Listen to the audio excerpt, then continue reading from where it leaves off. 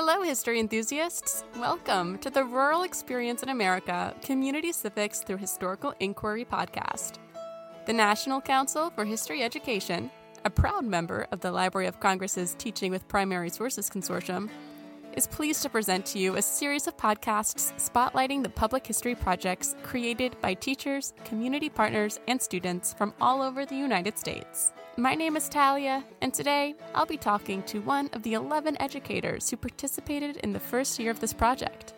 Listen in as we learn more about how they integrated public history into their classrooms. Let's welcome to the podcast, Sarah Pearcy. My name is Sarah Pearcy, and I teach 8th grade and pre-AP 8th grade American history in Tecumseh, Oklahoma.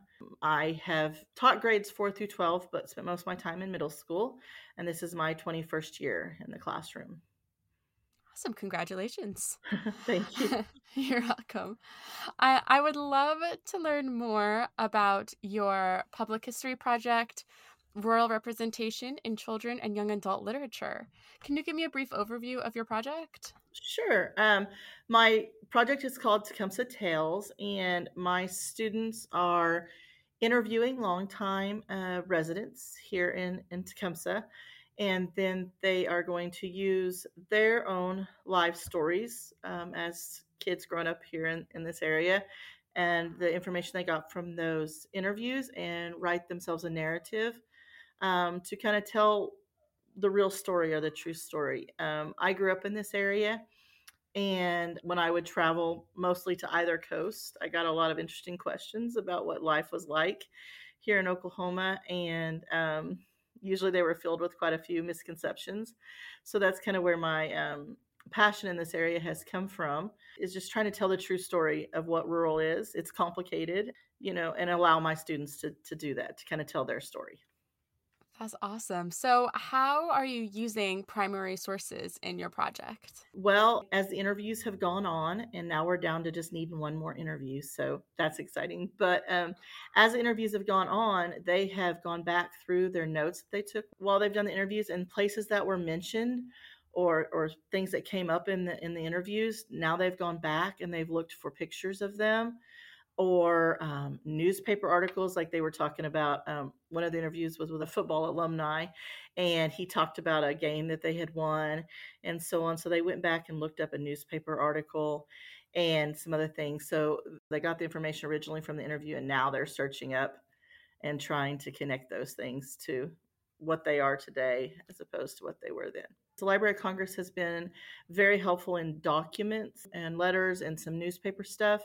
Where they found the majority of the pictures has been our Oklahoma Historical Society, which we found a link to going from the Library of Congress. So I guess they kind of drove us there. But the majority of the pictures have been from the Oklahoma Historical Society, but newspaper articles and other documents we have been able to find on the Library of Congress. And the Library of Congress has been very helpful. We have a very large Native population. 48% is actually my school's enrollment. And so I've had a lot of kids doing some inquiry into Indian territory, and that has been very helpful. We found quite a bit on the Library of Congress in that area. Awesome. Where did the students find their people to interview? Were they assigned them, or are they specific members of the community who are willing to participate? It's a little bit of both. So my mother taught in this district as well, and I've been around for quite a while. And so I spoke to a member of the Alumni Association and asked them to give me, alumni members who, were over a certain age or had graduated over a certain time ago. And they were able to give me a bunch of those. I also sent out a letter with my students asking them if they had any family members that they knew that would be interested to participate and so on. And so I got kind of a pool from there. And then I went ahead and kind of divided it up and assigned them to each group.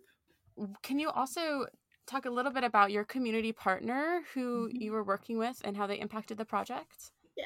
So my partner is Friends of the Library, and that's a group that works with our Pioneer library system. They've done several story walks and other things.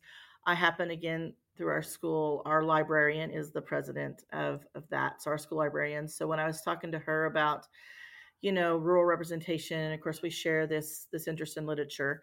And she was like, "Oh, we would love to help." And so that's kind of how I got connected with them. And they have been so gracious, been able to record our interviews and save them on little memory chips. And they're going to allow those to be checked out at the library, which is fabulous. They've added them to like their card, not technically card catalog, sorry, but their things to be checked out. And they're allowing us to display the students' final work in a story walk at our local park. The story walk, if people aren't familiar with it, there's these big glass panels, and you start at point A and you walk the walking track around the park and read the story. And so we're going to be able to display our final projects there. I would love to hear about some of the rewards and benefits of completing a public history project like this in the scope. I just really think just the inquiry and the questioning skills that the students are getting. Plus, they're getting the research and again the critical thinking skills that will just benefit them not only in high school. I'm doing this project with my pre-AP kids, so they're already getting a little bit of advanced stuff, and they'll be expected to take that even the next level. But as a college student, I know that it'll have to be self-driven learning, and this is really, I think, it's going to set a wonderful foundation for some of them, and a lot of them surprised me in how independently they're doing this, because we're not doing it during our regular curriculum time. There's just no way we could do that. And so we have an advisory period during the day, and they are asking to come in, and they're doing so much extra, and just it has really just sparked this great interest in where I'm from, why it is what it is, and these things, and it's just been really exciting to watch them. They're my pre-AP American history class, and so I mean, I do mention it during that regular class, but they each sign up. I have an online sign up thing, and they sign up to come into my class during advisory time twice a week to work on their project. I did not tell them what days they had to come or any of that. That's been completely on them, and it's been, I mean, I thought I might have to monitor that a little bit more, but each Monday I come and I open up my week, and they have signed up and they're showing up. It's really just been wonderful. They've gone above where I really thought they would when we started this project. Kind of on the flip side, what are some of the challenges of completing a project like this? It seems like it's quite a large scope and there's a lot of people involved. It is, and there's been a lot of time. This year has been the year of the flu in Mm. in Tecumseh, and so we've had a lot of absences. We've had to reschedule, and my hope was to have a lot of this stuff done before basketball and wrestling got into full, because again, when I'm using my pre-AP kids, they're also the kids that are in everything. They're in marching band, they're on academic team, they're all the sports, everything. That has also been a little difficult and slowed down the interview process. And then simply, it wasn't necessarily a challenge with the Alumni Association to find people, but then to find people who were willing to work around the kids' schedules to get everything scheduled out. I was really lucky with the interviews that my best friend who teaches here with me, her husband works for ESPN, and he graciously offered the audio video stuff. I think that was the thing that I was most concerned about going into this, and it's turned out to be that was really a lifesaver. But I would just say schedules, working around everybody's busy world, including including my own. So Would you have any advice for other teachers or any other educators interested in creating a similar public history project with their students?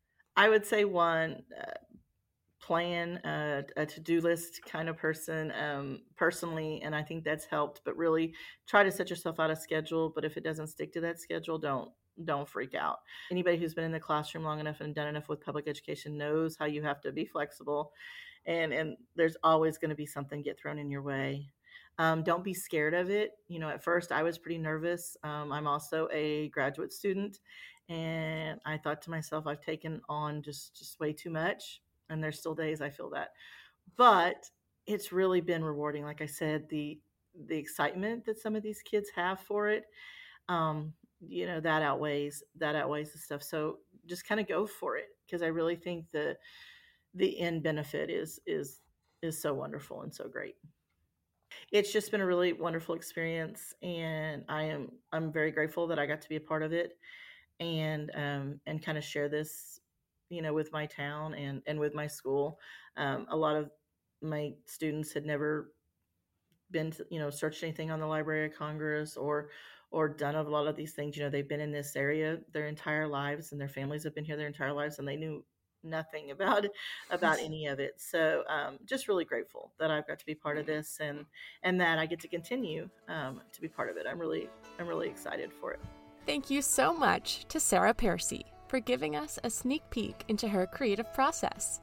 Stay tuned to hear from 3 of her students, Max, Haley, and Atlee, as they discuss their projects and the importance of learning about their own community. Hello, my name is Max. I was a part of the rural project our school was participating in about Tecumseh. I was an interviewer, and I got to interview my own grandfather. It was a great experience, and it taught me a lot about our country and what this area is about. And I'm really interested into it now, so I've been doing researches outside of our project, just kind of for the fun of it, because it's very interesting with our history.